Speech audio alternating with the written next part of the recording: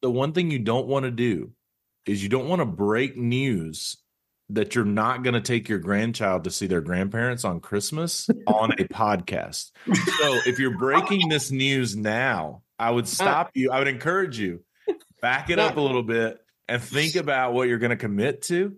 In case any family member is listening to this podcast, you don't want to be breaking news to the grandparents. Welcome to My God Up Podcast. I'm Jim Wood. In this episode, John Powell and I are joined by our friends John Tweed Sports, Hunter Jones, and Coach Trillbill for the first ever My God Up Podcast Christmas Regale. We talk all about the dogs, the 2023 season, bowl season, college football playoff, signing day, you name it. And of course, we spend some time just with friends to have a bourbon and talk about the holiday season. So, hope you all enjoy the first ever My God Up Podcast Christmas Regale.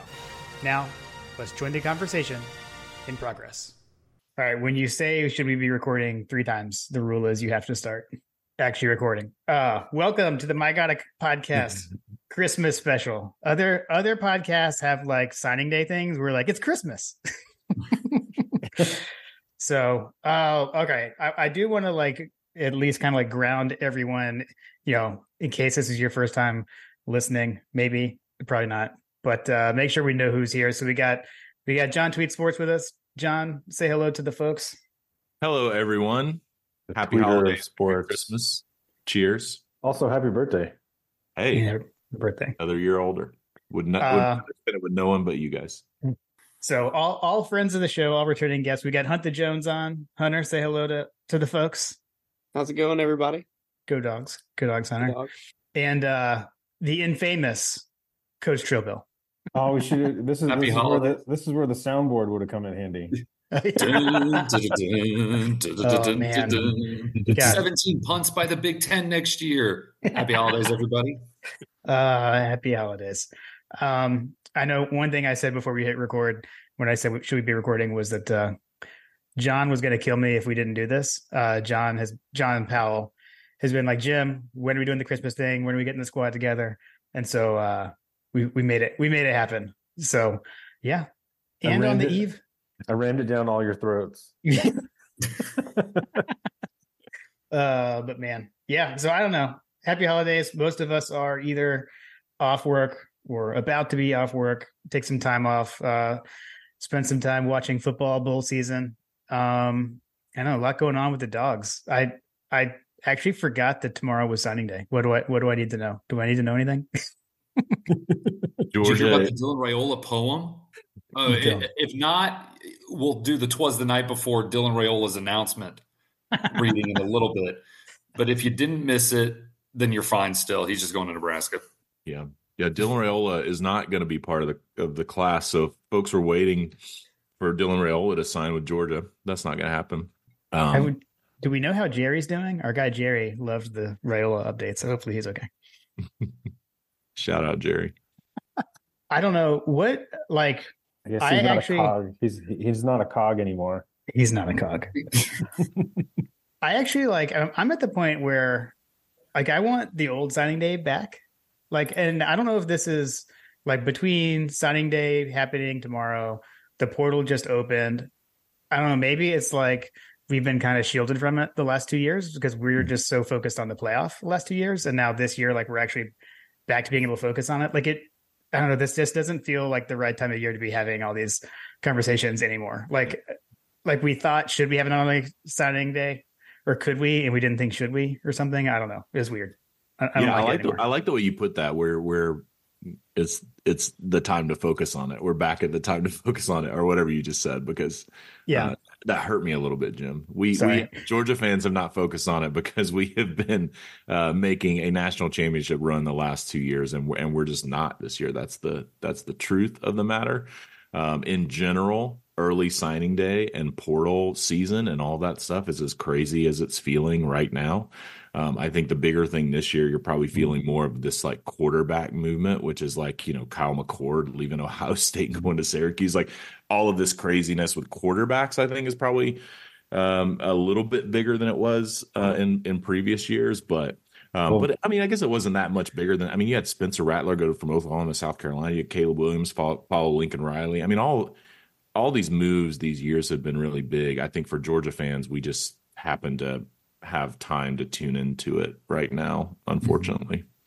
You also got Ole Miss, basically coming in and seemingly gobbling up everyone too. Dropping the bags. Yeah. Hunter, enlighten us. What's going on? Lane Kiffin convinced his boosters to sell out. The Grove Collective is doing their job. They're going for it. They know that if they win 10 games, they can make the 12-team playoff next year.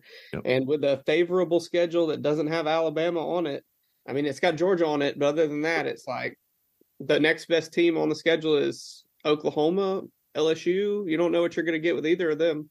Yeah. So yeah, I mean it's true. Lane Kiffin, he's making a big bet, and the Grove Collective and Ole Miss NIL making big bets on the 12-team playoff, and I don't blame them. I mean, at some point, it's like you got to prove you can win at Ole Miss and make a playoff. Now you have a 12-team field. You likely would have been close to that field this year. So why not invest? And that's the world we live in, right? The world we live in is going to the highest bidder. Again, for Georgia fans, like your coach, everyone should know that your coach doesn't play that game. Your coach he's never going to be the highest bidder. If that's what you're here for, that you're not going to find it at Georgia. It's going to be culture fit first. It's going to be team need second. And then, if Georgia does use NIL, but Georgia certainly is Kirby Smart cares more about the whole than the individual parts. And so people worry, like, why can't Georgia get in on these, 5-star wide receivers? It's like, well, I mean, the 5-star wide receivers are insanely expensive in today's market from the portal. And so instead, you go and get a guy like London Humphreys because you built a offensive scheme around guys like Ladd McConkey, who's probably going to the NFL. And it's the exciting whites. Yeah. It's the exciting white strategy, John.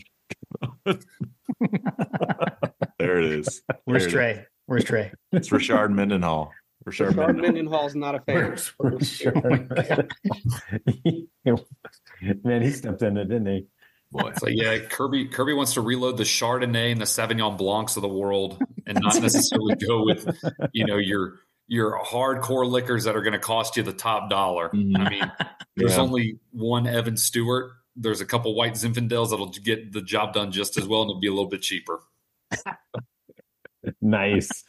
Well, Jim, if we ever get London on, we'll have to ask him, or if we ever get Ladd on again, we'll have to ask them, are you a Chardonnay or are you a Sauvignon Blanc? To figure that out. Man, yeah, we got missed opportunity when we had Ladd on. We whiffed on that one. I don't know, would have added to our time. Yeah. Seriously. Do you guys, I was listening to Split Zone Duo earlier this week, and they talked about this at length. And they were basically kind of like asking, like, should we change the calendar? Like, does the calendar need to change? Like, do we really need all this chaos? And especially, you mentioned going forward with a 12-team playoff. I mean, you've got a lot more teams. You've got 3 times as many teams next year, this time of year, dealing with, hey, I'm like actually in the postseason and I'm dealing with the portal and signing day. I mean, maybe like does signing day move even earlier, like before this season? Or do you just get rid of it? I miss the February, like now that it's dead now, like this is signing day. Yeah. I don't know. I wouldn't be opposed to moving it back to kind of how it was, at least from the signing day. Yeah. Jim's like bring back fax machines. Bring back fax machines. Like there was something hype about, college football season ended and you're kind of in that. Mm-hmm. It's like the dead zone of life. Basically, it's winter and nothing's happening. There's no football. But then you had February there. Mm-hmm. Signing day, you could get excited about college football for a day and, watch as all the chaos unfolded. If there was chaos on any given year, I miss February signing day. Yeah, me too. I know, Coach. What do you think? Well, I was about to say, I think with a portal, there's got to be balance to it, and I've kind of come to the conclusion the past 3 now, almost going on 4 years of this, is that early signing day is really taken over, and like Hunter said, there was always something cool about February signing day. So the early signing day is kind of taken the luster of that away. And I think, a lot of us are traditionalists and would like to see that come back to its, what it was. But at the same time, I say there has to be some balance to it. And by that, I mean, if you don't have early signing day, then that means maybe you extend the portal deadline by a little bit, by a couple weeks. But with also that, if you're going to have early signing day, then maybe you just don't have a later signing day, or you extend that later signing day into March, maybe first week of March, first or second week of March, get it done before St. Patrick's Day, possibly. But at the same time, again, I've always just been, with all the new changes, trying to find that balance. And I think the NCAA has dropped the ball on a lot of these things, especially recruiting. I mean, I know I'm trying to give them credit by saying they've dropped the ball on a lot of these things, but at the same time, the balance part of it, to me, that's just the word I keep going back to, is, if we do take away the early signing day, extend the portal deadline. And then if you don't take away the early signing day, then, you got to find some way to mitigate it. Maybe you tell these guys for the portal, hey, you got to know by, maybe December 14th, December 15th. I feel like rather than later. Yeah, if you could have it make sense, right? We're like, okay, I do either like I go through my signing period and then I know what I need to fill based on the portal, or vice versa. Like having it all at once with this like free for all. You got the portal, you've got signing day, you've got who's going into the draft. Like they're doing the coach. I mean, it's got to be a nightmare for coaches right now. With the season extension, with the 12-game play or 12-team playoff going into almost, the week before the Super Bowl or 2 weeks before the Super Bowl, the season's going to get extended. So that's why I was saying, like, recruiting should also possibly get extended to give those coaches some time to go talk to these kids. And if that's the case, then I would say, my opinion, just eliminate early signing day, make it, March, whatever, to give those coaches enough time. Because again, you said there are going to be 3 times as many teams, 3 times as many coaches looking to get recruits. So give them at least some more time. That's just my opinion. Coaches get paid $1 gazillion to figure this out. I'm not worried about coaches. I'm not. They get paid millions of dollars to like deal with all of this chaos. Who's getting lost in it are these high school kids who are getting recruited over, who have made a commitment a year ago, 2 years ago, and they're just trying to make it to early signing day to ink the paper without getting recruited over by somebody in the portal.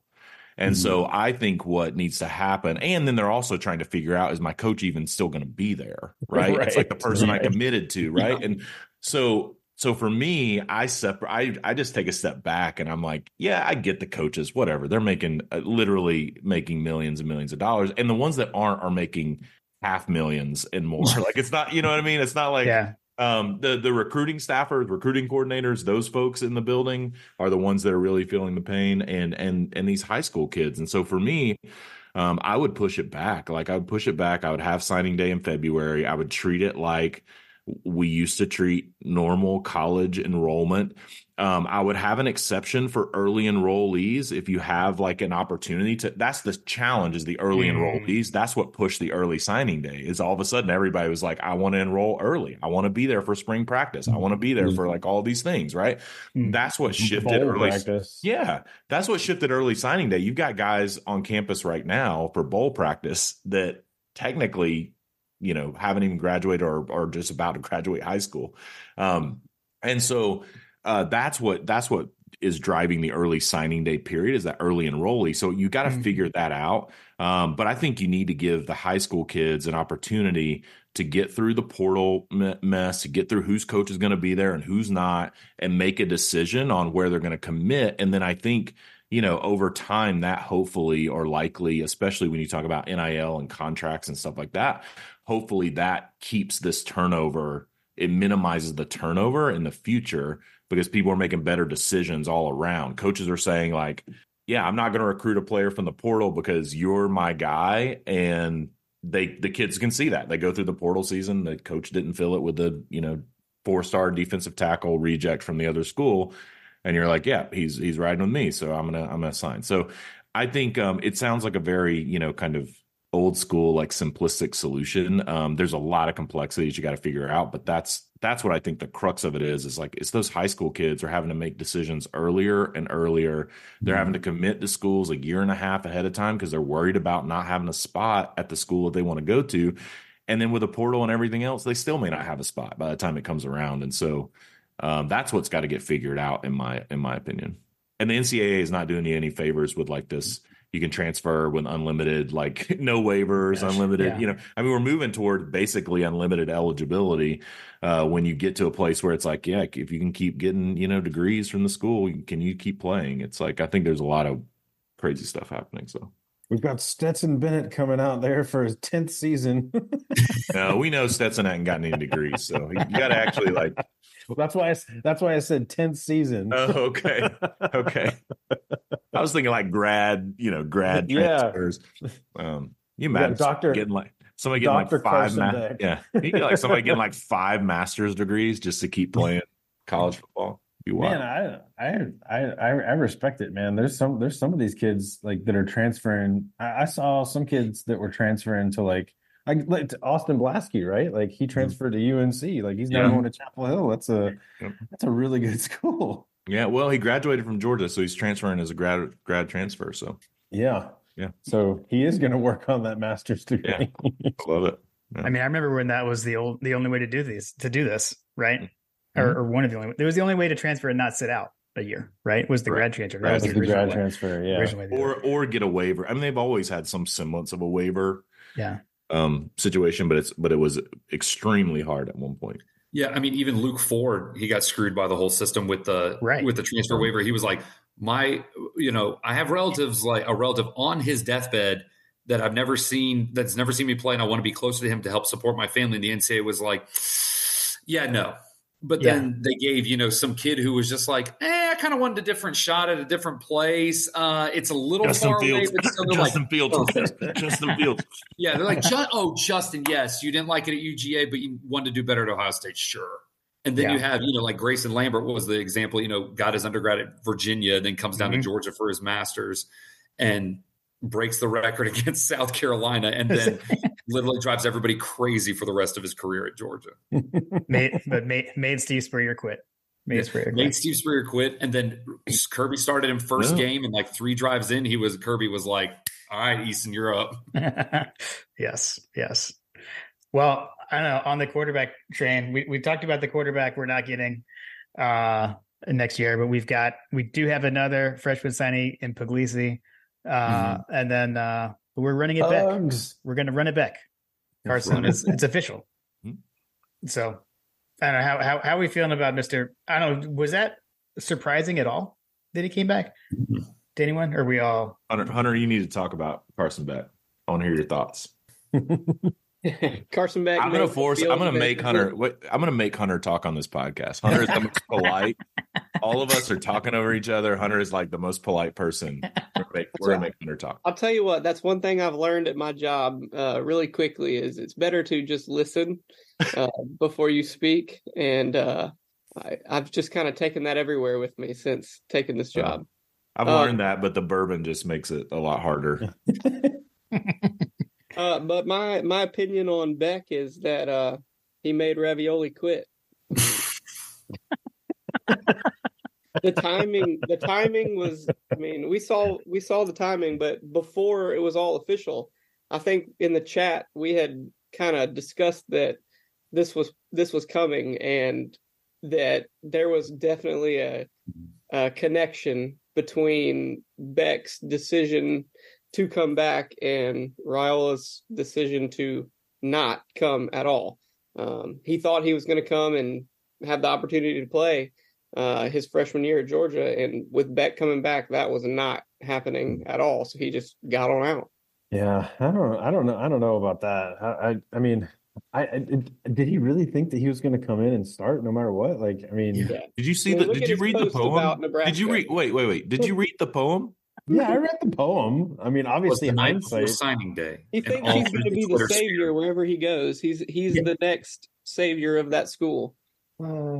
That's crazy. That's just mind-boggling because there's literally multiple guys. When he committed, there were multiple guys that have been on campus multiple years. Listen, I'm not gonna talk bad about any player making a decision where they feel like what's best for themselves. I hope that Dylan Raiola has fantastic career. I hope. I mean, he's going to play. His dad's name is literally inside that stadium, right? So it's like, I mean, come on. Like, I don't have any issue with any of that. But I mean, it is a kid that was committed to Ohio State, and Ohio State took a quarterback and he decommitted, and he waited on Georgia to see if we were going to take if Arch Manning was going to choose Georgia. Arch Manning didn't choose Georgia, then he committed to Georgia, right? So like, there is a pattern, and he definitely was, in my opinion, and from what I've heard, he was going to commit to Nebraska, whether Carson Beck came back or not. But there was, there was some conversation. It wasn't much, but there was communication in the last few days leading up to it of like, from his camp and the Georgia staff. But I don't think he was. I think he was going to go to Nebraska whether Carson Beck came back or not. But at the end of the day, this is somebody that, I mean, the guy's, he's moved around. He came to Georgia to play at Buford when Buford didn't have a clear-cut starting quarterback. Buford wanted, it's like there are these patterns, I think. And so I'm, again, not talking bad about the guy. Like, if you want to play and your dad's a NFL, Pro Bowler and Hall of Famer at Nebraska, it's like, dude, it's a great spot for you. Obviously, the poem and disparaging Georgia, who was very, very good to him, who did nothing but help him with his move to the state, who did nothing but welcome him with open arms, to kind of lured by Georgia and a cog in the machine. It's like, yeah, it's a little bit tough, but at the end of the day, I mean, you want it to be a business. You're gonna get treated like a business. So, I mean, that's the real facts of the matter right now. And so if you play, business games, then you can't get mad when the college football world and social media and everybody else treats you like a business. And so I think that's the reality that we're going to be facing with a lot of these commitments going forward, where it is like you open yourself up to scrutiny, you open yourself up, and if his parents are okay with that and Matt Rule's okay with that and everybody's signing off on that, then, they're the ones that are going to have to lead him through whatever, challenges come, because we know, guys, I mean, we know, like, Dylan Raiola is a very, very good football player, but I really want people to dig really deep and think about the true freshmen who have gone to programs and started and had real success. I mean, you got to dig. There are not many of them, right? Like, I mean, Quinn Ewers didn't. Caleb Williams didn't. Like, Caleb Williams sat behind Spencer Rattler. Like, you go down the list, it's like a lot of these quarterbacks, Jaden Daniels, like, I mean, shoot, even Bryce Young sat behind Mac Jones. It's like you go down the list, and it is hard to start in big time college football as a true freshman quarterback. So if that's the expectation you're setting for yourself, that's tough. But Joe Burrow, Trevor Lawrence was probably the last one that Trevor really Lawrence was successful. Yeah, I mean, he was the last one. Jake Fromm did it at Georgia, but Jake Fromm did it. It was a totally different type. I mean, it was a defensive led team. It was a team led by the running game. Jake Fromm was a very good true freshman quarterback, but he wasn't. Trevor Lawrence was the first one that if you see what's being communicated about Dylan Raiola from his own camp, his poem, his dynasty, like all that stuff. Trevor Lawrence is probably the only one that's like was able to come out, his true freshman year and beat one of the best Alabama teams under Nick Saban by 28. I mean, just shredded them. So even Fromm had to wait until someone got hurt. Exactly. Yeah, he didn't inherit the job. Yeah, right.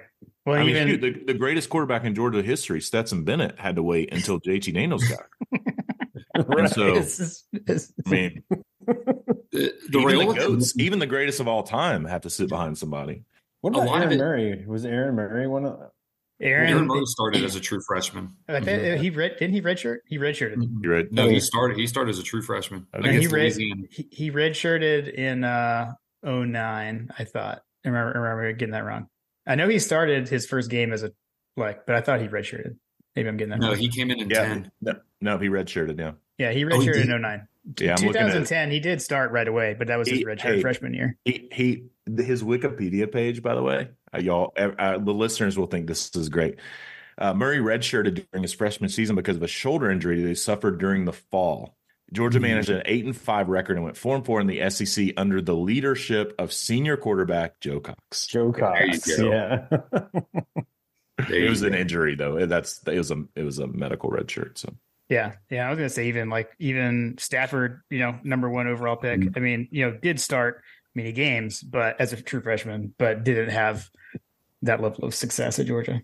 Yeah, so it's kind of the flip side, like talking about Carson Beck, were we surprised about him going to the NFL? Like, I mean, the track record for 1-year starter quarterbacks in the NFL is not that great either, right? Mm-hmm. Yeah, I think he made the right call. And I mean, especially the quarterback class. Exactly. With the quarterback class, I feel like he's got, more to prove. And I mean, I don't know. I mean, there's something to say for the whole unfinished business type thing, right? I'm sure he's got a sour taste in his mouth right now, and wants to come back and give that, one more ride, give it another shot. It's like Tate told us, John, I always want to play in Sanford Stadium one more time. So, hey, we broke the news first. We broke the news there first, which I guess that if I was like filing people under like whether or not I was surprised or not, like I kind of thought Tate was going to be for sure gone, but I'm pleasantly surprised that he's sticking around. Talking about all this portal talk, like everybody's like, oh, the quarterback, oh, this wide receiver, this defensive back. I'm like, where are the defensive and offensive linemen? Yeah, for real. Well, I feel like, just going back to the Raiola thing real quick, I feel like his announcement almost reminds me kind of like Jermaine Burton, how Jermaine Burton bounced around. He was at 5 high schools in 4 years. Mm-hmm. Raiola bounced around to multiple high schools. And, some people were shocked when Burton, transferred to Alabama. And I said, I was just kind of, if COVID hadn't happened, Burton would have transferred earlier, in my opinion. Mm-hmm. And that's just, maybe wanted new scenery, maybe wanted more exposure, whatever. But the other thing about the Raiola commitment thing is I thought about this. And I think, John, you kind of mentioned it. Kirby's got it all. He knows it all, like all knowing, all seeing kind of. No matter what, we may see them in the playoffs in like 3 or 4 years, maybe in that first round game or whatever. You got to know, if we do, Kirby's reading that damn poem before the game. He's reading it. He says, hey, listen up, trust your preparation. Listen to what this kid said 3 years ago. He's going to read it. So nice. I was going to say, he puts that out there. It's great, and I'm not going to bash the way he wants to go about it. That's his life. He can do whatever he wants. But if he plays Georgia, you got to know Kirby's reading that thing in the locker room. No, he'll subtly reference it. He'll be like, "You guys are not just cogs in a machine." And then Andrew Smart will be handing out pamphlets to the Nebraska fans in the stadium and just being that kid. Oh man, I love it. I don't think Kirby is that nuanced. I think he wants to break these bitches on offense and defense, no matter like who they are. I don't think there's a poem. I don't, you know what I mean? Like, I think he uses it in the moment. And let's be honest, like we ain't seen Nebraska anywhere. Good Lord, Matt Rule. Yeah. If Georgia plays Nebraska, it is because Kirby Smart. There has been a failure of leadership, and we've fallen to the Gasparilla Bowl or something. Well, yes. A friend of mine made a good point. He's like, Dylan Raiola said all that to maybe go 3-9 at Nebraska, then transfer to Boston College. And I'm like, at this rate with Nebraska, yeah. Possibly so. Nebraska's schedule next year is tough. Anyway, all right. It's not easy. Yeah, I'll wrap it up with the question for the for AP Jones. Was the poem not written by Chat GPT? 100% Chat GPT. Okay. Can I break some news? I'll break some news to the My God a Podcast listeners. I actually ran the poem through an AI. There's a website that detects if something was written using AI, and it was 97% likely to have been written using AI. Nice. Specifically was GPT-4, which is ChatGPT. So I wonder if it was his like fall semester ending project for senior year lit at Buford, like. Just kill 2 birds with 1 stone, man. I don't know. I respect the efficiency. I mean, it's seriously, use your brain power for things that matter. That said, if you really want to break it down, I'd love to get the English. I'd love to get the English teacher's opinion on it. Let's get a grade. Let's get it marked up in black. He gets a 0. Plagiarism. Plagiarism. He didn't write it. He got a computer to write it. 0. Done. Jim, you'll have to share out. Did Did Chapel Bell Curve like send out that screenshot that you had sent me where Yeah, we're going in on the pros? yeah. Nathan Lawrence evaluated it for its pros and like talked about like sometimes in poetry, like you break rules on purpose for style, and he was talking about how like it wasn't doing that. I can't do what Nathan said justice, but it's on the Twitter. It's on the Twitter. Go check it out. Oh man, it was perfect.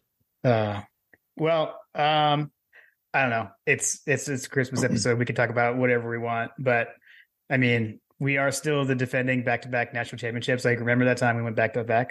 It was pretty awesome.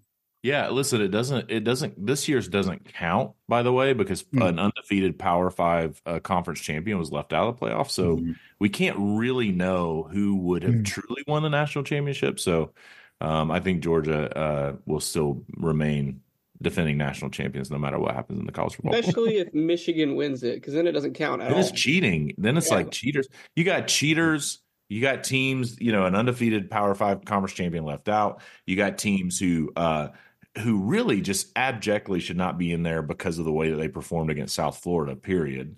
And then you got Texas, and we know Texas is cheating somehow. Like, I mean, whether it's in plain sight or not, we know that they're cheating somehow. So Washington is the only, I think, acceptable champion. But even Washington, it's like, it's the Pac-12 and it's a conference that is even going to exist after this year. So that doesn't count either. So I think the whole thing is null and void. Yeah, the Washington's dog frauds. Bama's got an L already. Michigan is, hail to the cheaters, and then Texas. Yeah, Texas is shady. So. I mean, do we want to? I've been advocating like we want Michigan to win it all because then there's an asterisk because it's going to get vacated, and so then the dogs can go for the asterisk three-peat next year. That's my stance. Fine by me. But okay, so I know JP, you have anyone but Bama. Well, and you had thrown forth your conspiracy theory, right, on like getting Texas and Bama in. Good for the SEC to have two SEC teams, right? With Texas moving into the SEC next year, like, oh, welcome a new team that made the playoff. But I mean, Big Ten, same thing, right? With Washington, I know there's no conspiracy in Washington getting in; they're undefeated. But I mean, this playoff does set up perfectly for where college football is heading, in that you've got two teams that are going to be in the SEC. You got two teams that are going to be in the Big Ten. And I feel like they also made people mad on purpose to get us all clamoring for, oh, well, next year, the 12-team playoff fixes everything. We don't have to worry about any of this stuff. I don't know. Watch next year. There's like two undefeated teams at the end. Yeah. At the end, it'll be like the perfect season for the BCS. Right. That's why I think there should be a college football czar who, like fluxes how the postseason works every year based on how the season went. Because it's I don't know, college football is weird. You don't always need all this stuff. But it's interesting. You have state legislatures petitioning. Oh my gosh, the NCAA and the football play, and you're just like, oh my gosh, can we just get to the games at this point? Like, or just take me to August 31st. Like. It's insane. And the funniest thing is, down in Florida, for the Florida state legislature, it is a Gator grad that is doing this. But it was interesting what she said. On behalf of the people of the state of Florida, we feel this doesn't represent our state the best. So I was like, you know what? This is why these people get paid big money to word stuff in ways that even if I was a Georgia grad and like Tech was fighting for it, I'd be like, as a Georgia grad, I still want to see Tech lose, so this is funny, so we do not vote for them to get in. Right. That's just me. She's really nice. Yeah. And then you got that guy for the state legislature in Georgia up out of Trenton or out of Dade County saying, Georgia should be, and I'm just like, let us just play the Orange Bowl at this point. Like, listen, can we please? Florida State has a lot of money. Those alumni have a lot of money. Mm-hmm. So even though she's a Florida grad, there's a lot of political donations coming from Florida State. Especially in Tallahassee. 100%. 100%. Well, we got one more game left, guys. We are going to play Florida State, and we can basically crush their souls in the process. We're going to. Everybody's opting out for Florida State. I was say, are they going to be able to field a team?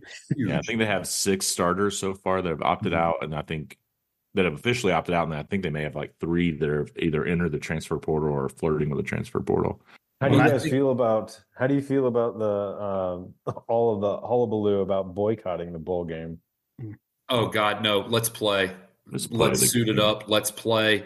Kirby would never want to do that. Kirby would never want to, not in his wildest. I mean, even if Carson Beck was out and Brock opted out and Ladd opted out and everybody, and Marius was out and Cedric was out, if everybody was out, Kirby still say, no, we're lacing it up. We're going to tee that ball up at 4:00 on December 30th, and we're going to go kick their ass. Like that's, no, I don't want to boycott it at all. I want to play these guys just to show that, hey, they're not UCF from 2017. They got to go through us, and they got to go through the defending back-to-back national champions to do so.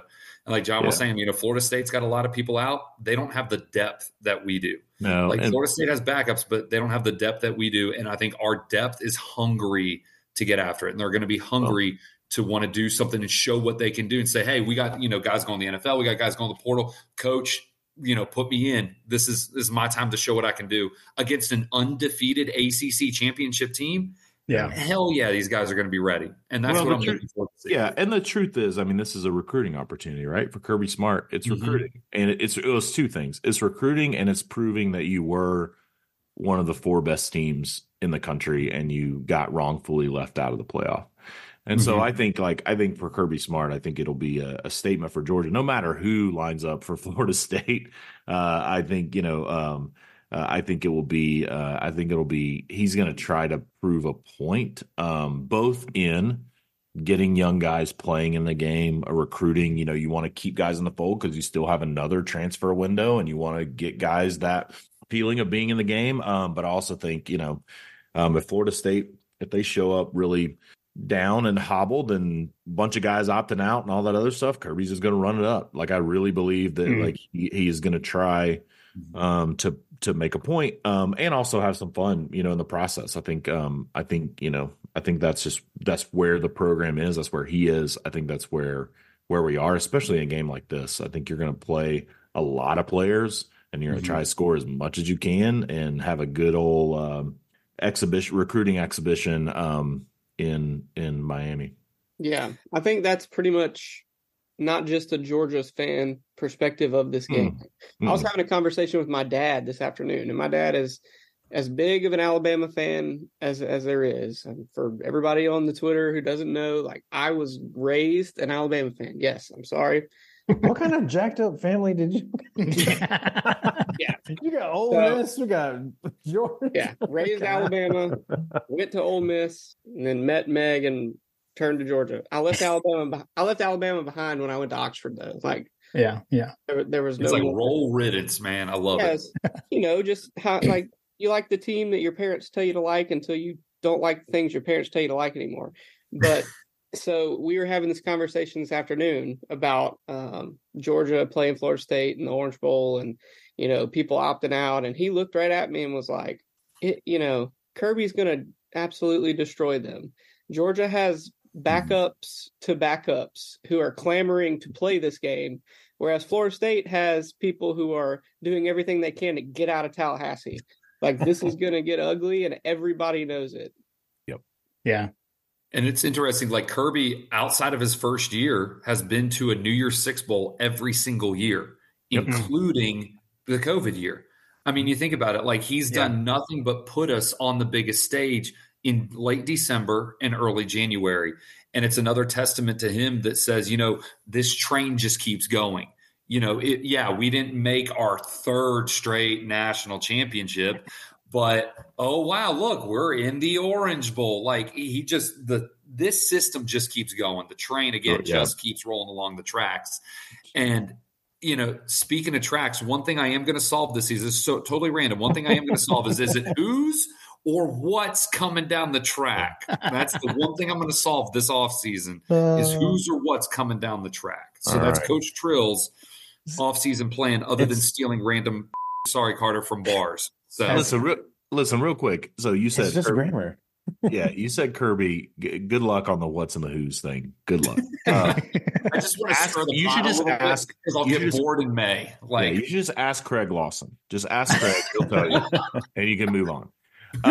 Listen, for me, it's Kirby. You mentioned the New Year's Six Bowls, which is just such an incredible run as a Georgia fan.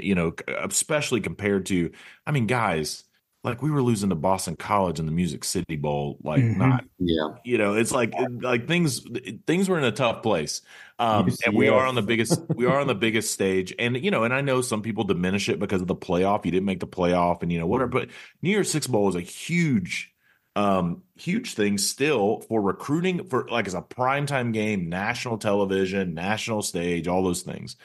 Also, so not only that, Kirby has us there, and people were like, well, we didn't get the three-peat and we didn't make the playoff. I mean, Nick Saban has never won 15 games in a season. Like he's never gone 15-0. Kirby Smart did that in the college football playoff era.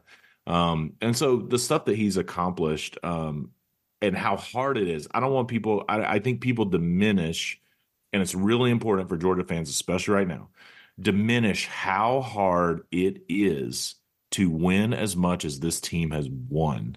And I know it sucks to lose to Alabama. It especially sucks to lose to an Alabama team that you were better than. You had better talent. You had better coaches. Like top to bottom, you had better coaches, and you just got out coached and you just got out physical. And that's tough, but it is hard. Like it is hard to win this many games, period.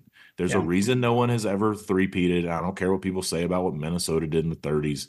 There's a reason that Nick Saban, the greatest college football coach of all time, at least for now until Kirby Smart passes him, the greatest college football coach of all time, there's a reason he has never gone 15-0. That man has never gone 15-0. Part of it is the BCS is like 14-0. People say all that stuff, whatever. Yeah. He's won the college football playoff multiple times. And none of those seasons – 3 times. None of those seasons has he gone 15-0. I mean, it's hard to do, man. It's hard to do. And so I think I just want to, take a moment to speak to the Georgia fans that just, you gotta take a deep breath and just enjoy where we are, what has happened. And also recognize it's like, dude, you're the number, 5-6 team in the country. We're going to beat Florida State. We're going to end up ranked in the top 3 or 4. Like, I mean, come on. Like, a 13-1 season with a New Year's Six Bowl. We would have taken that so many years if you rewind the tape. And, and also it's a great opportunity for us. You got Carson Beck coming back, which I know we'll talk about that, but you got Carson Beck coming back. You got a lot of players coming back. You got this team set. Georgia was, I think, 9th in the country in the number of snaps played by freshmen this year. Wow. And so you got a very young team. You got 2 true freshman linebackers that played the entire SEC championship game.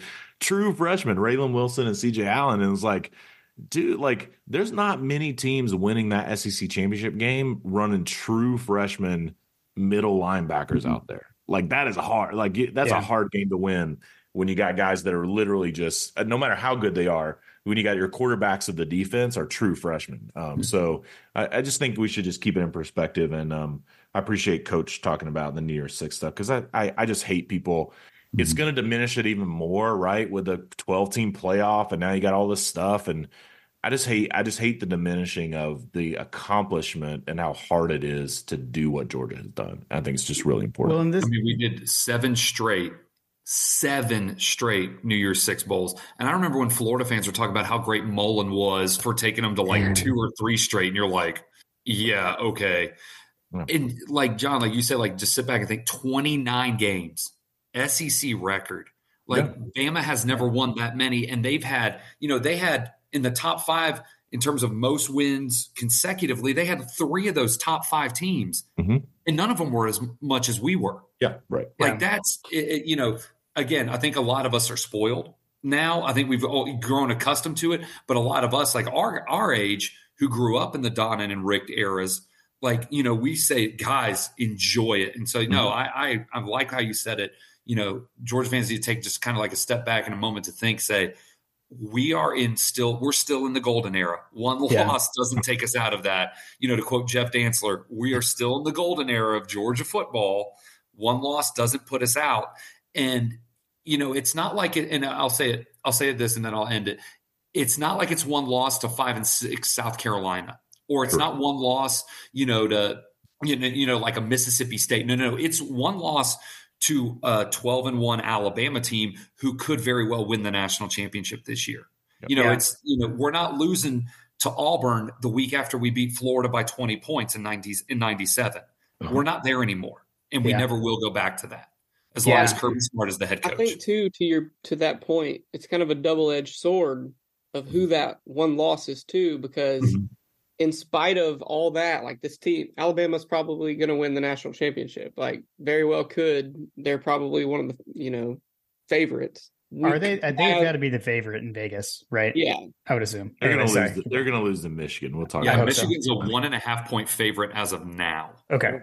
Sorry, Hunter. Continue. But you lose that game that you could have, and you feel like you should have won. Like that Alabama team was the beatable Alabama team if there was the one. Like that's what makes it hurt more to lose to them. That hurts. It's like. It does. Man. No, it doesn't hurt me nearly as bad as like 2012, 2017. Well, like it's just like nowhere near that. Yeah. But I think that is because of the run. That is because of 29-0. And it's like friend of the show George Foster says, right? Like it is hard to win a football game, right? Like it's hard to win a football game. And these guys won 29 in a row. Already a record, literally never been done before in the history of the Southeastern Conference. So I don't know. That's why it hurts, and Kim can attest. We were having a conversation last Friday with a friend of ours, with our friend Kelly. And it was like, Kim's like, Jim used to be like, it would take him like, at least a week, if not longer, like to get over a loss like that. And, this one, it was like, it sucked. And I've texted with all of you about it. We've talked about it. John and I recorded an entire episode talking about it, which I think was cathartic for both of us. Yes. But like, and then I was kind of like, but you know what? It was a heck of a run, and we're gonna move forward. And you know what? And I'm gonna go to the Orange Bowl. Like I'm taking, forget that, man. F Alabama. Sorry, Carter. Man, Alabama, go win 29 in a row in back-to-back national championships, going 15-0 in the college football playoff era, and then you can come talk to us. Until then, I don't care about your little 3-point win in the SEC championship game. Congratulations. I hope that, you go get your other, 19th that of however many you claim. At the end of the day, we're the University of Georgia. We have Kirby Smart as our head coach. We are at the highest that this program has ever been, and one loss in an SEC championship game by 3. Where you have, a turnover that if it bounces the right way, you have a missed field goal. Like you have all of these things, right? Yeah. At the end of the day, I'm not going to sit there and say like it hurt in the moment. Yes, exactly. It's not hurt anymore. Like, come on. Like this is like at the end of the day, it's like if Georgia fans, and I'm saying this intentionally to the folks who are listening, if you're still wallowing in your feelings, like pull your big boy pants up. F Alabama, you're the University of Georgia. You still have the best coach in college football currently right now leading your program. He lost one game in the last 30, but he's still the best right now in terms of overall. Like Nick Saban outcoached him on that day, and Nick Saban is the greatest coach of all time. And if Kirby Smart if he always lives in Nick Saban's shadow, that is okay. There are people, right? You know what I'm saying? Like, he was Nick Saban's right-hand man in Alabama for years, helped build that dynasty. If he lives in that shadow, that's totally fine. Georgia has not won their last national championship under Kirby Smart. Kirby Smart is not Dabo Swinney. Kirby Smart is not Ed Orgeron. Kirby Smart has built a program that is here to last. And I just want Georgia fans to know that, yes, it hurt for a moment. And yes, that was the game that if you wanted, if you need to lose one, could you have lost to somebody else? Could it have been like a good, like Jaden Daniels, LSU, Heisman winner, whatever? Yeah. It was Alabama. But at the end of the day, Georgia has passed Alabama. They didn't pass them in that game, but Georgia as a program for the long haul, the next 10 years will be a better program than Alabama. And it's kind of like it goes to me, I think, of The Last Dance when Charles Barkley said, there's no shame in losing to Michael. When you lose to Michael Jordan in the NBA Finals, there's no shame in that. There's no shame in losing to Nick Saban in Alabama. No. Especially maybe after his first year when they lost to ULM, that was the rarity. that was the absolute rarity. There's no shame now in losing to Nick Saban. So many have done it, and so many great coaches have lost to Saban. Yeah, no. Since Kirby Smart has built this program, the only teams that he has lost to, if you take away, that 2019 like weird fluke, whatever happened with South Carolina winless champ, right? Turnovers and all that stuff. But he hasn't lost to Lane Kiffin. He hasn't lost to Dabo Sweeney. He hasn't lost to Jimbo Fisher. He hasn't lost to Ryan Day. He hasn't lost, like, you name Brian Kelly, like you name all of these coaches who every year for the last like 4 or 5 years have been the top 10 coaches in college football. Kirby Smart has beat all of them. He hasn't lost to any of them.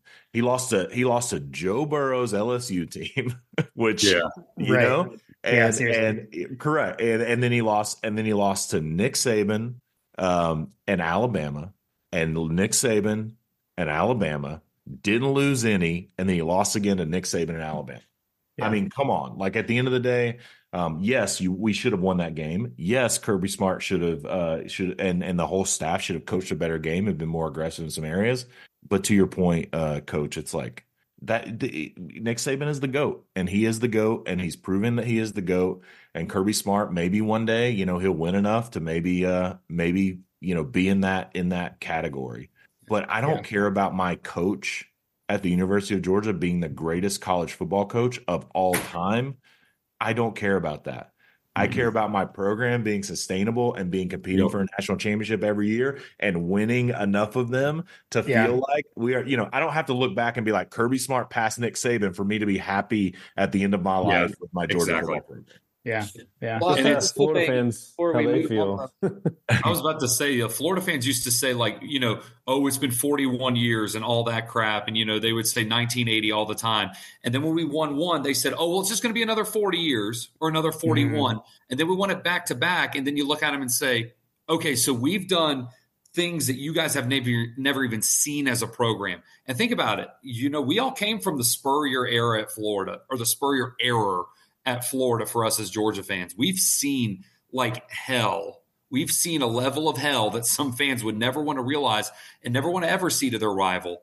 We've seen it at its worst. And now we've seen it come full circle, and it's wrapped right around. And, I look at Florida fans on Twitter, and to me, it's just glorious because they have nothing to say now. Yeah. We've won back-to-back. We've not only been to the playoff multiple times, we've won the national championship multiple times. And as Kirby said in the locker room in Los Angeles last year, we are the only program to ever win back-to-back national titles in the 4-team playoff era. We're the first and only team to do it. And we're also, to go 15-0 in that season, that's more than a lot of people can say. And having an undefeated season period is more than any Florida team can say, whether the fans say they started playing football in 1906 or 1996. Yeah. Agreed. Hunter, what were you saying, Hunter? Well, I was going to say the biggest thing that really stuck out to me, and it didn't really hit me until I heard John say it, was like Georgia lost one game in the last 30. Yeah. Like, that is crazy to actually try to process in your head in college football, especially today's college football where talent's pretty widespread. I mean, sure, you have Georgia who stockpiles talent, but like, it's hard to win on a week-to-week basis. And you played 30 games and lost one by 3. That's crazy. And it took a turnover and a missed field goal to do it. To lose by 3 to the GOAT. Yeah. It's like Big George. It's like Big George says. It's hard to win a football game. JP, where do we want to go now? Where do we want to go? I don't know, man. It's a Christmas party. Party. This is kind of like the equivalent of talking work at your company Christmas party, right? You're not supposed to do that. I mean, all right. I'm going to throw something out there. And I'm out. I need another drink. Coach needs to go get a refill. Coach, you're clearly not prepared. You just have at to our have the company bottle. Christmas parties. These types of beverages aren't really there. So Hunter can also chime in on that rule. I can speak to it. Look, I went to my first Christmas party as the boss a couple days ago. I did not touch a drop of alcohol. It was so weird. Brother, you are braver than me, but you are also stronger and more well paid than me. So respect, my friend. Respect. You just got to have a bottle nearby. Yeah. Little flask in the back pocket. Just Well, I don't know. I could sit here and argue with JP about whether A Christmas Story is a good or not a good Christmas movie for an hour, but I don't know what y'all want to talk about. No, I would rather not talk about Christmas movies. I'm Team Home Alone over here, so that's all I got. I've been in the text thread with the Christmas movies and JP, and listen, I love John Powell with all of my heart. But boy, some of these tastes in Christmas movies. So maybe we can table that. We can table that for another time. Hey man, everybody has their own tradition. I'm currently wearing my Die Hard Christmas shirt. We could talk that. For those who aren't watching on YouTube, and for those who are and who are curious about what the heck I'm wearing, this is actually a Georgia ugly sweater. So there are G's on it. Wow. So I've had this for I don't know. I bought this for an ugly sweater party years ago, and still get it out for such occasions as this. I was hoping that people were just going to like sit by and just take it was Ponda's famous Christmas sweater. Yeah. We're heading down to Lou and Ponda's actually this weekend. So we'll be traveling down into Georgia a bit for Christmas. That's a good time to say you guys going to Jefferson. Ooh. Yeah, so we're gonna go. So we are usually at home for Christmas. This will actually be the first time ever with our kids that they've been Christmas morning away from home. But Santa's not going to know how to get there, Jim. He's got GPS and GIS. John is okay. I totally made that joke already at the house. I was like, "How's Santa going to find us?" But so we're going to do Christmas with Kim's sister and family. So we've got our nephew. Wanted to do Christmas with him while everything is still magical. He's young. So we're going to go do that. So we're going to drop by Nicholson on the way down to Beaufort.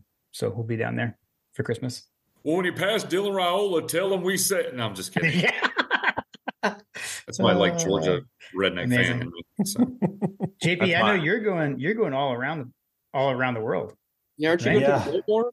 Yeah, today was my last day at work, allegedly. I posted a video of the chaos that I was expecting today, and there was a lot of chaos. So I think I still got a couple of things I gotta wrap up. But yeah, last day of work was today.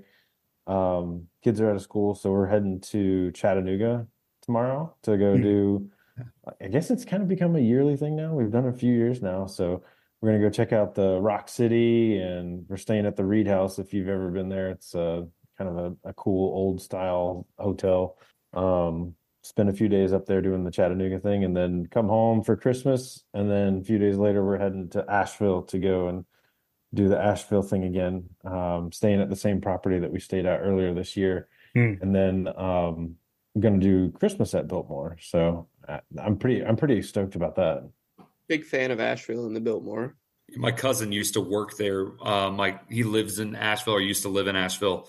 Went to high school up there, and he worked there during late high school, early college, over breaks and stuff. But most of it was during, winter break and everything. It is worth it. He always said, he's like, yes, I work there, but he's like, it is worth it. It is truly a wonderful place to be for the holiday. So you guys will really enjoy it. Yeah, we did the Atlanta version of that a few weeks ago. We went to the Callenwald. I don't know if any of you guys have been there. Atlanta folks. Yeah. No. Where is it in Atlanta? It's actually it's kind of in close to Cheshire Bridge Road. If you've ever been to the Colonnade, it's a solid 10 minutes from the Colonnade. Gotcha. So it's kind of in the middle of Midtown, down Midtownish, Midtown Highlands. Ponce Highlands. It's in that area over there. Nice. It's John, definitely a cool spot. What do you got going on this holiday? JP Casablanca Cigar Bar in Asheville is right by the Biltmore. It's fantastic cigar bar. They got really nice ventilation. They got good whiskeys. It's a good place if you have time. No, for me, I stay close to my bourbon. therefore I stay close to my house for the holidays. Nice. And so all of our family is within a couple hours, except for my brother who lives in Oregon, who they came for Thanksgiving, so they won't be here. But we just do family stuff on Saturday. So Christmas it's the 23rd, 24th, 25th is Saturday, Sunday, Monday. So we'll do family stuff around here. So I'll be able to, cart flask and bottles from here to there and, stay in a great state of mind to deal with all of my gigantic extended family who live all around. And it's going to be great. And I love them all. Shout out to all of you who are listening. Love you very much. Love the Smiths. I'm so excited for my uncle to show up and say, I've been meaning to get this off my chest, and I ain't had a chance to say anything. And just say like something super, that moment that like just kills the whole thing. We always have kind of one or two of those moments, and so hopefully those will happen. So it'll still be Christmas, but have a great time with dogs forever. So we'll cook some food and open some presents and. Hey, Michael Smith is in Oregon, so we won't see him. So shout out to him. Do y'all do a family FaceTime with Hey Michael? We do, yeah. We send a box of gifts and we do a family FaceTime. Open up gifts with the cousins. So we'll do that. That's fun. Yeah, good times. I'm kind of getting sentimental on my end. This might be, I don't know for sure, but this might be our last holiday going to Georgia. Last holiday, what? Depending on how it goes, we want to have Christmas here at our house, and I know next year the baby will be really little, but like Hunter, let me take a step back real quick. Let me stop you, okay? So you're a new parent, all right, and you're gonna have a grandchild, okay, and you're gonna have grandparents. They're gonna want to see that grandchild. So whatever you're going to say next, I know where you're going. No, wait, no. The one thing you don't want to do is you don't want to break news that you're not going to take your grandchild to see their grandparents on Christmas on a podcast. So if you're breaking this news now, I would stop you. I would encourage you, back it up a little bit and think about what you're going to commit to. In case any family member is listening to this podcast, you don't want to be breaking news to your grandparents. In any format, where they can't immediately. That's the cold open. It's where they can't immediately. It's where they can't immediately react and respond. You have to break news to grandparents where they can immediately react and respond and ask questions, and not in a place where they're going to find and they're going to be able to stew about it until you can tell them what's really going to happen. So right. So what the hell is this about you going? Full disclaimer. Y'all ain't coming to Georgia. Wait, can I get another beer before we break this news? Yeah. Oh, so good. We have discussed the possibility, not a newsbreaker. Okay. About what holidays might look like, and who are the people in Georgia? What are their names? So we have Megan's her parents. They're divorced and remarried, both of them. But so her dad and stepmom live in Alpharetta. Yeah, is that Greg and? No, that's Robbie and Dawn. Robbie and Dawn. Does John know the whole family? Holy crap! Okay, because we're real friends, Coach. We're tight. All right, so Robbie and Dawn, keep going, Hunter. Robbie and Dawn. Anyway, and then Robbie and Dawn. Greg and Sherry live on Lake Sinclair. Okay, so hang on one second. Robbie and Dawn and Greg and Sherry. Hunter and Megan have not made any decisions around what they're going to do for the holidays when the baby gets here. Okay. They're thinking about what makes sense for them and what they want for their family traditions, but they have not made any decisions. And I hope that you all four understand that, and they will consult with you on their decisions to make sure that it works for everyone, so that everyone can see the baby for the holidays. And that no one will be cut out unexpectedly. And Hunter will be sending some more important and clear communication around it when the baby gets here and when they figure out what they're going to do. But just take a deep breath, Hunter. Hunter ain't going to keep the grandchild from you on Christmas. I second the that. barrel proof. So good. That's a good message. I am, and I'm drinking the Stellum Black Label, which is it's 110 proof, so it's not too high, but it's up there. Anyway, sorry, Hunter. I'm sorry, Hunter. I just stepped on. I'm over here like wiping my eyes. We also the pro husbands. We're just trying to help you. We've been there, Hunter. Listen, I tried to make some decisions for my family a long time ago, and you know what's going to happen? I'm going to drive and see my parents on Christmas. My kids are 14 and 12, so. Well, this ain't a Hunter making no. I'm told. I'm kidding. This is what I'm told. But this room that you see behind me, and then the room next door, I'm putting them in U-Hauls tomorrow to bring to Georgia, because the room I'm sitting in right now is the nursery. And nothing in here other than the couple memorabilia and obviously the bourbon is staying. None of the furniture is staying. It's all completely, we're either getting rid of it, or what is Megan's grandparents is going back to Georgia on the U-Haul on Thursday morning. So the sentimental part of it is not just holidays. It's everything that I have here is about to change tomorrow. Wow. So gone is Hunter's bourbon room, and pretty soon he's going to be rocking a baby on the podcast next time. Love it. I love it for y'all. Congratulations. I've got a pro tip on this, because I made a mistake when the room that was my office, and this was when we had our second kid. So when Lily was born, the room that was my office became Lily's room. And when we rearranged stuff, I ended up, I had all my memorabilia in that room, and it ended up in the corner nook in our master bedroom, and that didn't go over well. Don't do that, Hunter. Just pro tip. A corner nook. Yeah, it's not in the master bedroom, but I'm getting a corner nook in the next bedroom. Yeah. Okay. Nice. Okay. Nice. Well done. But so traveling to Georgia though, we'll see. We'll see. Okay. I'm looking forward to this trip, because I always enjoy. As y'all know, y'all are in the chat and on the Twitter. Me and Greg get into the bourbons over Christmas holidays, and especially when we get on the smoker and football bowl games are on. So I always get him a bottle of bourbon for Christmas, and then it usually doesn't make it past when I leave to come back. Love it. That's the way it should be. What's on AP Jones's menu this week or next week? I don't know. We always do a brisket. Okay. We always do gumbo, but I have not had a confirmation on either, because like I said, we're not going to be there as long this time either, because I have to go back to school earlier than I normally would with the new contract. So I'm not sure what's exactly going to be on the menu, but I know for sure we're going to break out the smoker at some point.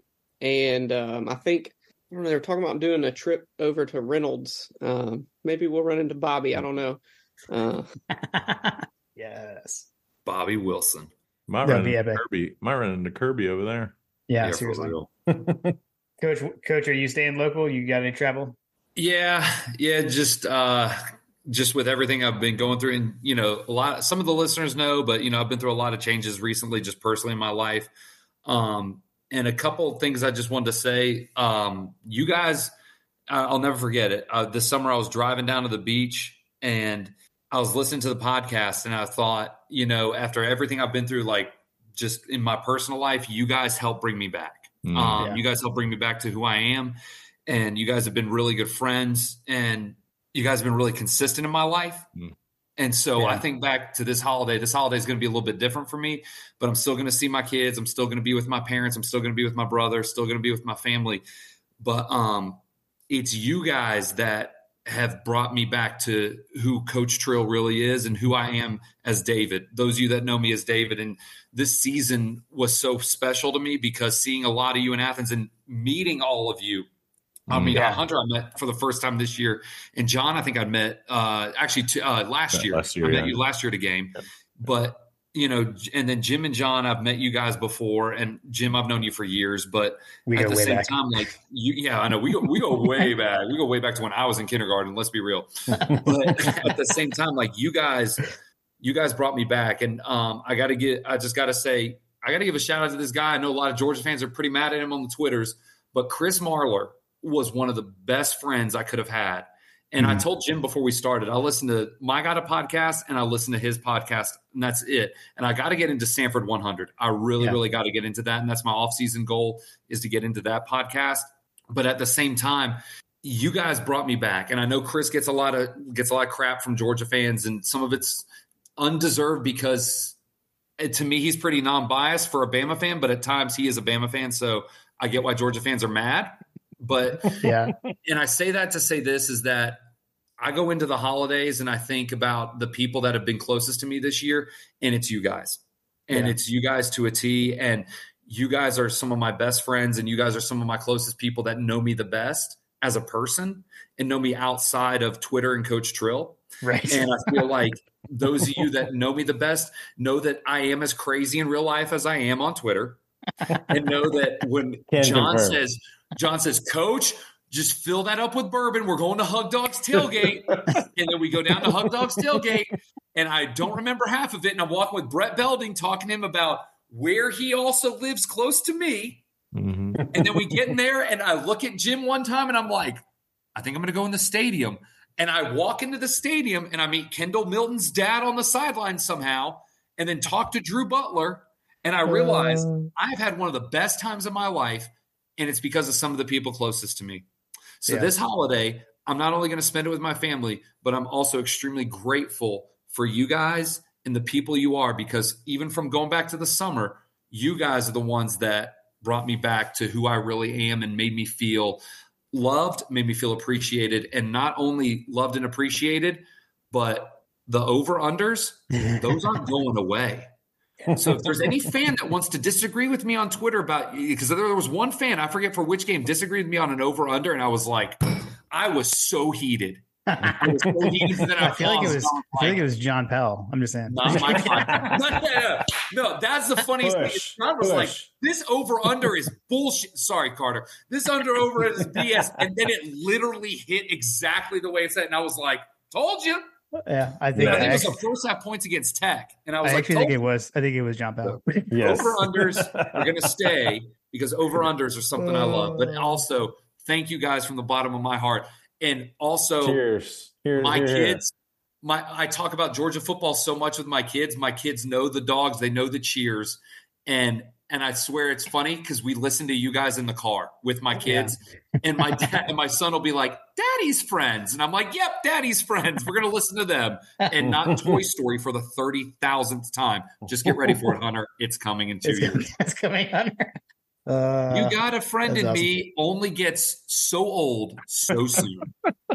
All I got to say is the Spanish version lasts for about a solid month, and then you're sick of that too.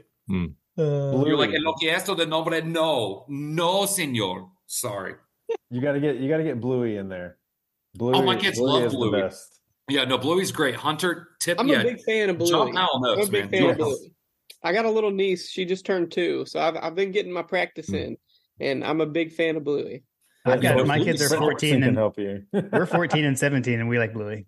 So nice. Like we Bluey is Bluey's like Star Wars. It spans generations. Yeah, for sure. We actually got introduced to it because of our nephew. So Kim's sister had told us about Bluey, and so we checked it out. Do Granny's Floss. That was our first ever episode we watched. It was pretty amazing. It was a good one. So the long extended answer was that, but Jim, I am still local in Atlanta. Hunter, let me know if you need help moving. I can gladly help you. Also, guys, I'll be here for Christmas in Atlanta, Metro Atlanta. If you want to hit me up for a drink at Coach Trillbill, DM me. DMs are open. DMs are open. What we got going on? Awesome.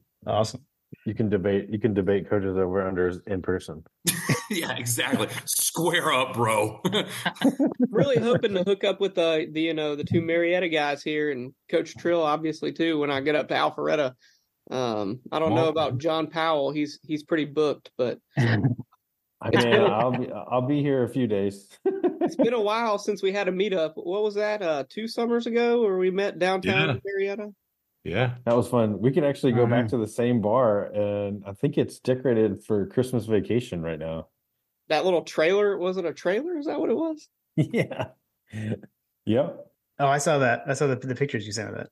That was a different one. That was a different trailer. That was I can't keep up. Melt Yard. They've got it decorated for Home Alone. Oh, that's right. Sorry, I got my Christmas movies mixed up. My bad. Well, it's easy in Marietta because they've got the Home Alone pop up. They've got the Christmas Vacation pop up, and then I think Hamp and Harry's, John. They've got the Grinch, right? Yeah. I've not had much luck at these pop-up bars. So where I live, pop-up bars are not even a thing. But like, apparently they're a big deal in Atlanta and Metro Atlanta. They're a big deal. Yeah, the Marietta Square where I or live, so they decorated. Yeah, the Marietta Square where I live, they have I think like 4 of them up right now that We are all. went to a pop-up bar. The first time I ever went to a pop-up bar, I think it was either last year or the year before, in Alpharetta, got COVID. Like within 2 days of being in this pop-up bar, got COVID. And then last year, or whatever, the very next year, went to another pop-up bar, same thing, got COVID again. So Alpharetta, stay away from the bars, got to stay away from. Man, COVID originated in a pop-up bar in Alpharetta, not in wherever they say it originated. Yeah, pop-up bar called Bar Wuhan. Yeah, I was saying. There we go. Now the bourbon's flowing. Here we go. I thought it was just Indianapolis because like everyone who went to the first natty got COVID. I'm just saying. Jesus, I got COVID after the first natty.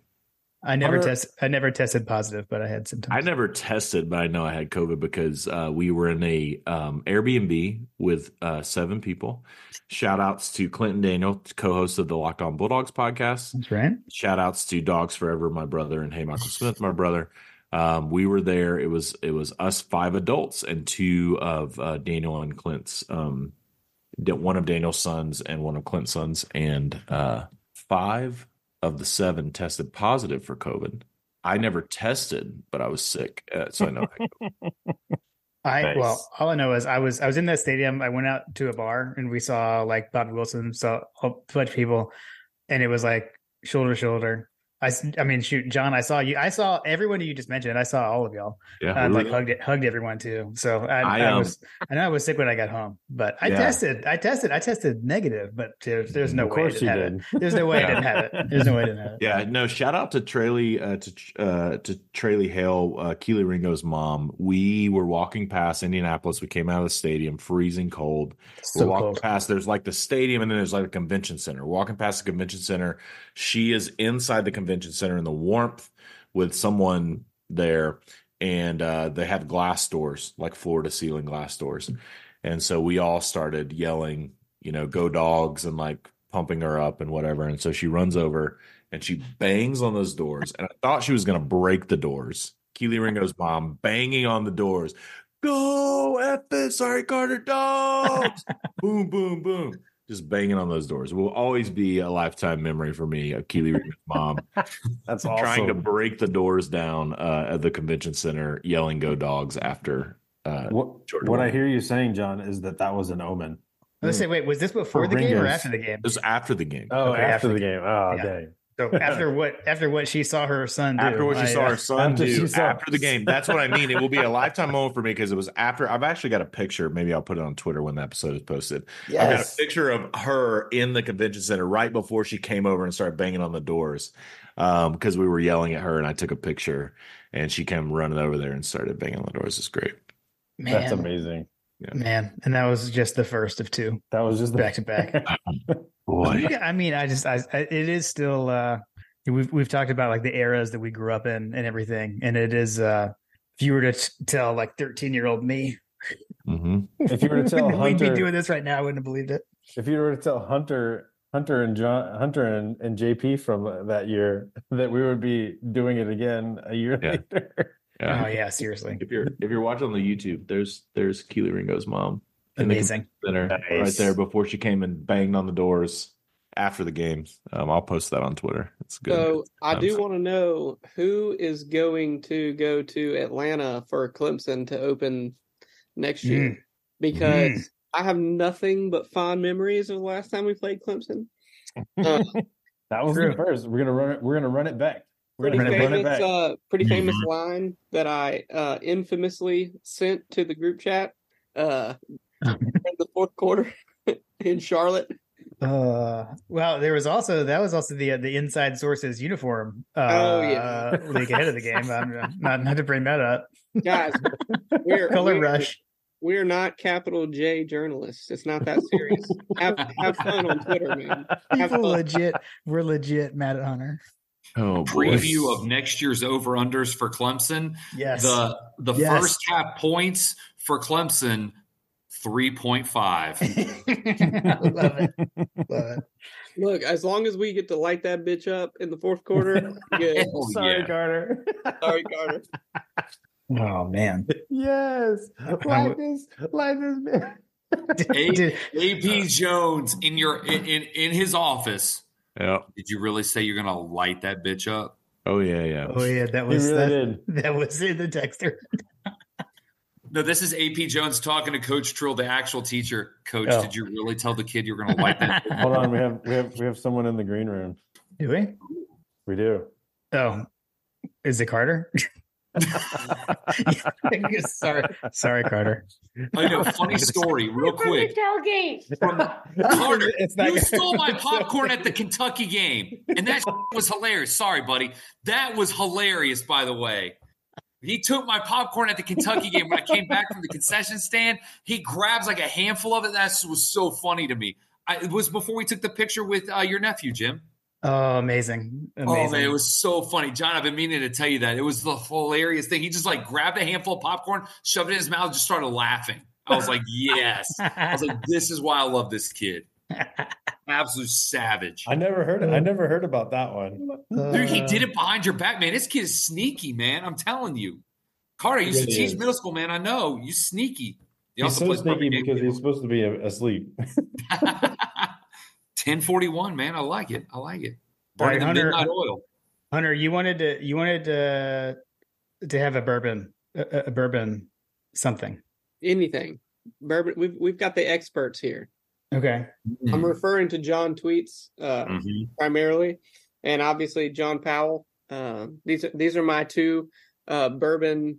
Other than my father-in-law Greg, who these are the two that helped get me really into bourbon. I know they did the same thing with you, Jim. Yeah. What is your go-to this holiday season? Like you're dealing with family. The nights are late. Like the vibes are good. What are you pulling out every night? Go for it, John. I'll let you go first. I mean, for me, it's probably going to be Eagle Rare. I've got only because I've got so much of it in reserve. Wow. Humble brag. Humble brag. Humble brag. Is it a humble brag? I mean, it's not like I said I got Weller 12. I mean, for North Carolinians, it is over there. We can't get it. Yeah. But so I have I have two, and I'll give you two because one of them can be very hard to find and very expensive. But High West Distillery, which is my favorite distillery, they make a whiskey called a Midwinter Night's Dram. And it is a blend of rye whiskeys that is finished in both tawny wine and port wine and ruby port wine barrels. So tawny port and ruby port, sweet wine barrels, basically. And so you get the rye and the spice, and then you get the sweet wine. And it is Christmas in a glass for me. And so that is the whiskey that not only do I drink around the holidays, it's a whiskey that I set out for Santa with cookies instead of milk. I give Santa Midwinter. This is what I told Meg. I'm going to interject. I'm sorry. I said, Meg, we're talking about like our Christmas traditions that we want to have. I said, Santa in our house eats cookies and drinks bourbon. Listen, my Santa in our house has gotten my kids have set out cookies, and Santa has gotten Weller 107 a couple years ago, got High West Midwinter's Night's Dram last year. But a Midwinter Night Dram is my holiday whiskey in a glass. You know, the sweet port wine with the brag. Listen, I don't keep. That's not listen, but I don't keep. I mean, it's about $100 a bottle. I buy one. Listen, I buy one every season and keep it through the holiday, Thanksgiving and Christmas, and so it's a very special occasion whiskey. For my non-special occasion, I I really like the Old Ezra 7, which is a barrel strength Old Ezra Brooks. It's one of the smoother, it's a high proof if you like high proof, and it's one of the smoother high proof whiskeys that you can drink. It also has a lot, Hunter, you'll like this, has a lot of caramel and vanilla for a high proof whiskey. So I like that. And then the one that's like lower proof, not, if you want to live, lower than that. I like Old Granddad Bonded. So it's 100 proof. It's right. Good. Hits I've been mulling over buying Old Granddad every time. I think I text y'all. I think it was right after Thanksgiving. I was down in Milledgeville, and I saw a bottle of Old Granddad, and y'all were like, "Yeah, it's a little above what you need to pay for it." So I kind of passed. Yeah, but old Granddad Bonded, Old Ezra Brooks 7, and if you want to splurge, the High West Midwinter's Night Dram are the ones I go to in the holidays. That Midwinter's I've never even seen. I've never even had an opportunity to buy. Yeah, I would like to get one of those as well. If my bad, y'all. I'm sorry. I'm always like, and $100. That must be the John Tweets Whitlock package special. God, I don't know. Okay. I listen. I have relationships with whiskey store owners, and so I don't know. I can't tell you what the retail price is. I tell you what I pay. I don't know. I'm sorry. Hey. If you go somewhere and you see it on the shelf and it's like $200, don't buy it. It's not a $200 whiskey, but yeah, those are my 3 that I dip into around the holidays. And you also can't beat. I mean, I'll tell you, I told my brother he called me the other day. He was at the liquor store and he was like, "Hey, I want to make old fashions. What should I mix up with?" And I told him Evan Williams, Bottled and Bond, the white label Evan Williams. Like if you're making old fashions or bourbon cocktails, like perfect. Rittenhouse Rye, which is another Bottled and Bond from Heaven Hill. Yeah, if you're mixing stuff up, those are 2 good ones too. I've got that white label. It's interesting, Hunter. The only times I've been to Vaught Hemingway, I've been twice. Every time I've gone to the bathroom, I've seen the mini liquor bottles of Old Granddad in the toilets. There you go. Every time at Vaught Hemingway, I'm 2 for 2. An undergrad at Ole Miss, the bourbon that we primarily drank that was like widespread was Woodford. Mm. But that was like, I feel like that was back before Woodford was like expensive. Like I feel like Woodford back then you could get a bottle for like $30. And it was, you're doing fine. But now I go to my local liquor store and Woodford's like $50. And I'm like, oh, what is happening right now? Yeah. Dang. Supply and demand. Sorry, Jim, I totally interrupted you. I've got the Weller Special 12 tonight. Weller Special Reserve, not 12, not the 12. I was like, Jim is pulling out Weller 12. Sorry, I had that like once and it was in my head. This is the green label, which John, you introduced me to bring it back to the Clemson game when you had this in your combos. Here, I'll go get for the price. For the price, dude, Ancient HH 10-star. That is a good solid. This is solid. Solid too. That is a good one, and that's another frequent of Greg. Greg likes to have that one. Or what's that, Coach? This is Calumet 10. Calumet 10. And I'll tell you this is what I drank before the Kentucky game. Mm-hmm. And this is Calumet I love. I like this better than their 12-year. Their 10-year solid. I tried this honestly at a restaurant first, and I really, really liked it. I just use this kind of like a nightcap. This is like my go-to for celebratory bourbon right here. Like this was my go-to for every SEC big win. Kentucky, Tennessee, Ole Miss, just solid through and through, smoothest. I got this on my birthday. This is my go-to. And that's but Jim, you brought up the Weller Special Reserve. Yeah. Consistent. That's my consistent pick for the holidays. Yeah. Calumet 10, if you want to go special, this is just me. I will say I love Weller, especially the Special Reserve, but I have not, cannot find it here. So my go-to has been, and Jim knows, the Old Elk. Yeah. We didn't get to witness it because it was the pre-podcast. We had a the podcast before the podcast. Yeah, the podcast before the podcast. Bottle kill. So Old Elk is the go-to for me, especially this time of year. I feel like it's got that very sweet, like John was talking about, the Christmassy type flavors that you would want to get. Old Elk's got it. Yeah, that's actually what we had that last night. Yeah, we had that last night. Yeah, the weeded. Yeah, I think I had we have like a weeded store pick or something that I had last night. It was fantastic. So, Jim, is there any Panda's famous bean dip in the Christmas forecast? Okay, and so Panda's famous house. You know what? Panda's famous basement. I won't. Since there won't be a Georgia game while we're there, probably not. I will say I had some store bought bean dip. Today as like a snack that someone had left. My daughter had like she had a Secret Santa party with her friends, and one of the friends brought like a tray of they got a store, and I had it today as a snack. And I was the 7-layer dip or whatever. Yeah, but it just wasn't the same. Yeah, I'll be honest. I did the same thing. I bought some bean dip, and I was like, oh, this is not it. It's an easy recipe. It's on our Instagram. Go check I got to tell you, we had, so for those of you that don't know, Megan coaches Ocean Springs High School cheer team. She's the assistant coach. They had their Christmas party 2 days ago, and the cheer husbands were invited, and it was kind of a bring, like all the girls and their parents brought food or whatever, and there was a bean dip there, and it allegedly looked exactly like the pictures of Panda's famous bean dip that I had seen on Twitter.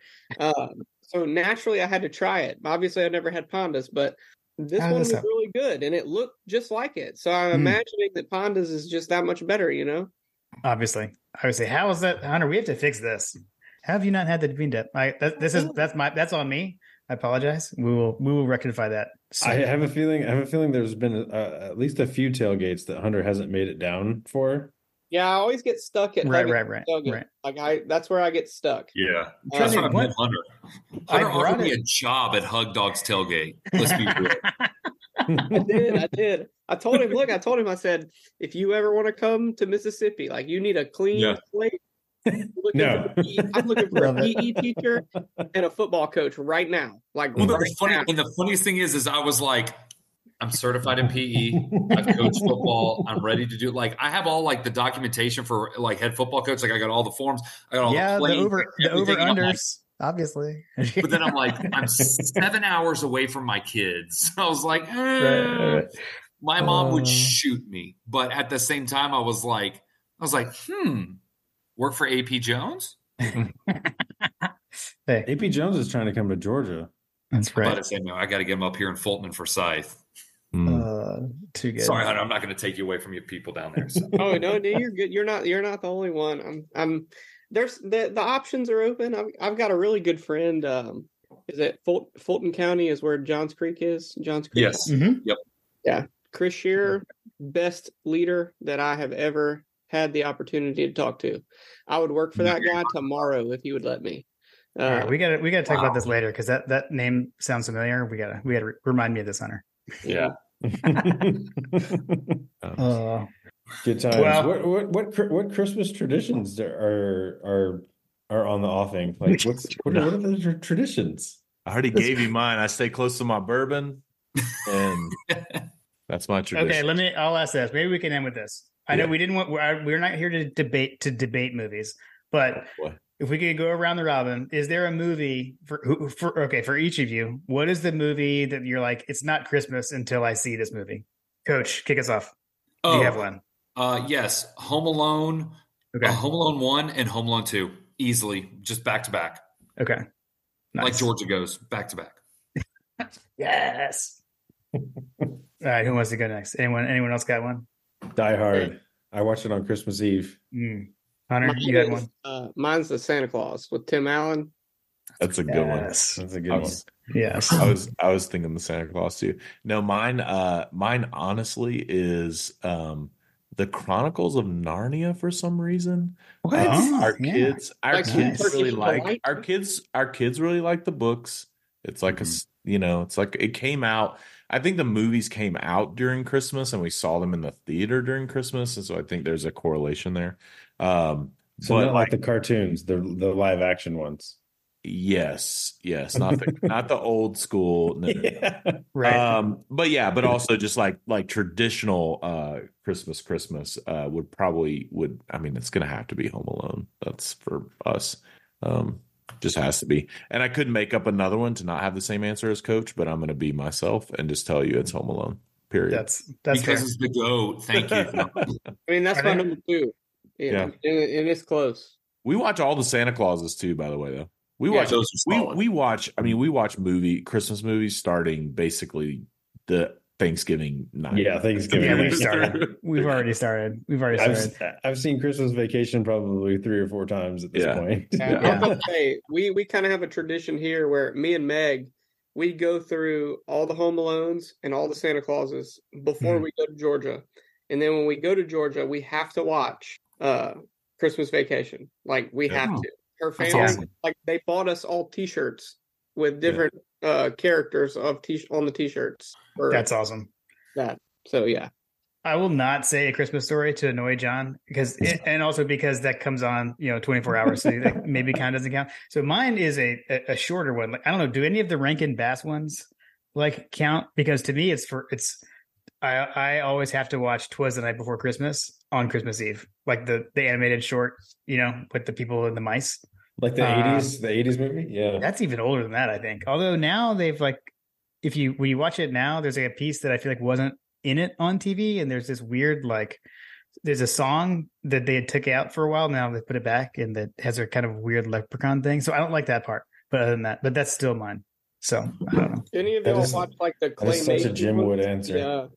Like the Year Without a Santa Claus. That's what I'm talking about. All those, like Rudolph, which there's a murder. The claymation ones. There's a murder. My dad likes those a lot. Yeah. There's a murder in Rudolph, by the way. Technically, I'm gonna age myself, but those are like the ones I grew up watching as a kid. Yeah, man, I love all of those. those For that reason too. Yeah, I love all of those. What about you guys in the Polar Express, or do your kids like the Polar Express? A little bit newer, but still, I've always thought it's solid. I think, but at the same time, it's like I think my son's about almost 5, so I think he would enjoy it to a degree. But like Polar Express, I've always loved. Read him the book first, and then let him watch the movie. Even better idea. Yeah, there's a movie from 1991 that is, I think it has one of the worst ratings on Rotten Tomatoes. Jingle All the Way? No. It's called All I Want. It's called All I Want for Christmas, and there's no one that you have ever heard of in this movie. But man, it is. If you want to watch one of the worst, best Christmas movies.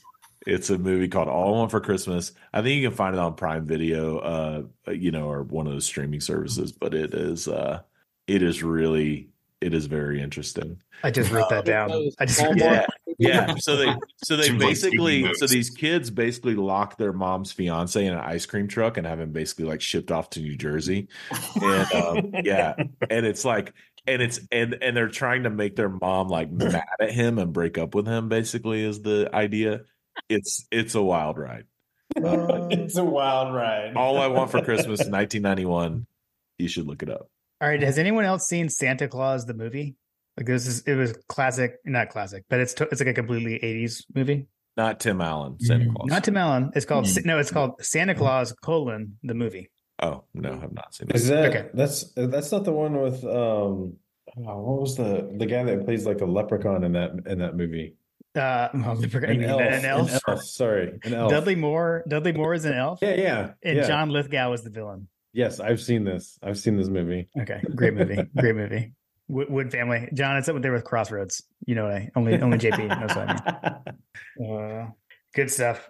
All right. Well, we can probably hang around if anybody wants to, but maybe we can cut it for the folks. For the first ever, but maybe first annual My God, a Podcast Christmas. I mean, spectacular. It was good. I like it. A Christmas Bazaar. Is that what they used to call them? Dude, I kind of wanted to get someone on what's the site where you can pay people to do voiceovers? It was the My God, a Podcast Christmas special featuring Coach Truebill, John Tweet Sports, the Jones. It'd be so good.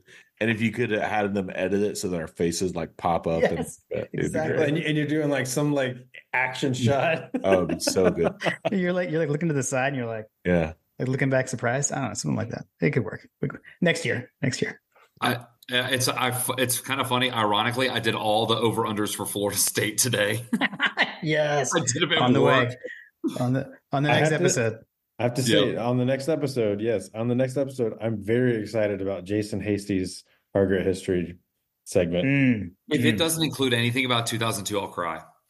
I need something about Bowden versus Rick. Like, I just need a little bit. I'll work that in. A teaser on Bowden. Like, I've got that. I've got that. I was about to say Jim's probably got something on that. teaser. The funniest thing is if you look at I guess it was the video they made after the SEC championship game that year, and they show like on the field, and Bobby Rick's just like so like business. He's like, "Hey, coach, how's it going?" And Bowden's like, "Hey, man, how's it going? It's good to see you here again." And Rick's just like, "Okay, thanks, coach." It's just like the funniest thing to me because Bowden was just like, "Yeah, okay, cool, we'll lose. We got Fabian Washington at quarterback." Oh my gosh, that game was wild. I have one other anecdote about the leading into that game that I'll save. I just thought of one other thing for the front of the show, but I'll do that later. But yeah, this was the merging of the text threads. This is the bringing everybody together. You guys all interact with us, are part of the show, and it's been awesome to hang out for the Christmas party. Appreciate y'all all coming on. Had a great time. Amen. Cheers, awesome. Cheers, boys. Really awesome. Cheers. Merry Christmas, and go Dogs. Go Dogs. Go Dogs. Let's go, baby. Without the ones like you, who work tirelessly to keep things running, everything would suddenly stop. Hospitals, factories, schools, and power plants, they all depend on you. No matter the weather, emergency, or time of day, you're the ones who get it done. At Grainger, we're here for you. With professional-grade industrial supplies, count on real-time product availability and fast delivery. Call, click Grainger.com, or just stop by. Grainger, for the ones who get it done.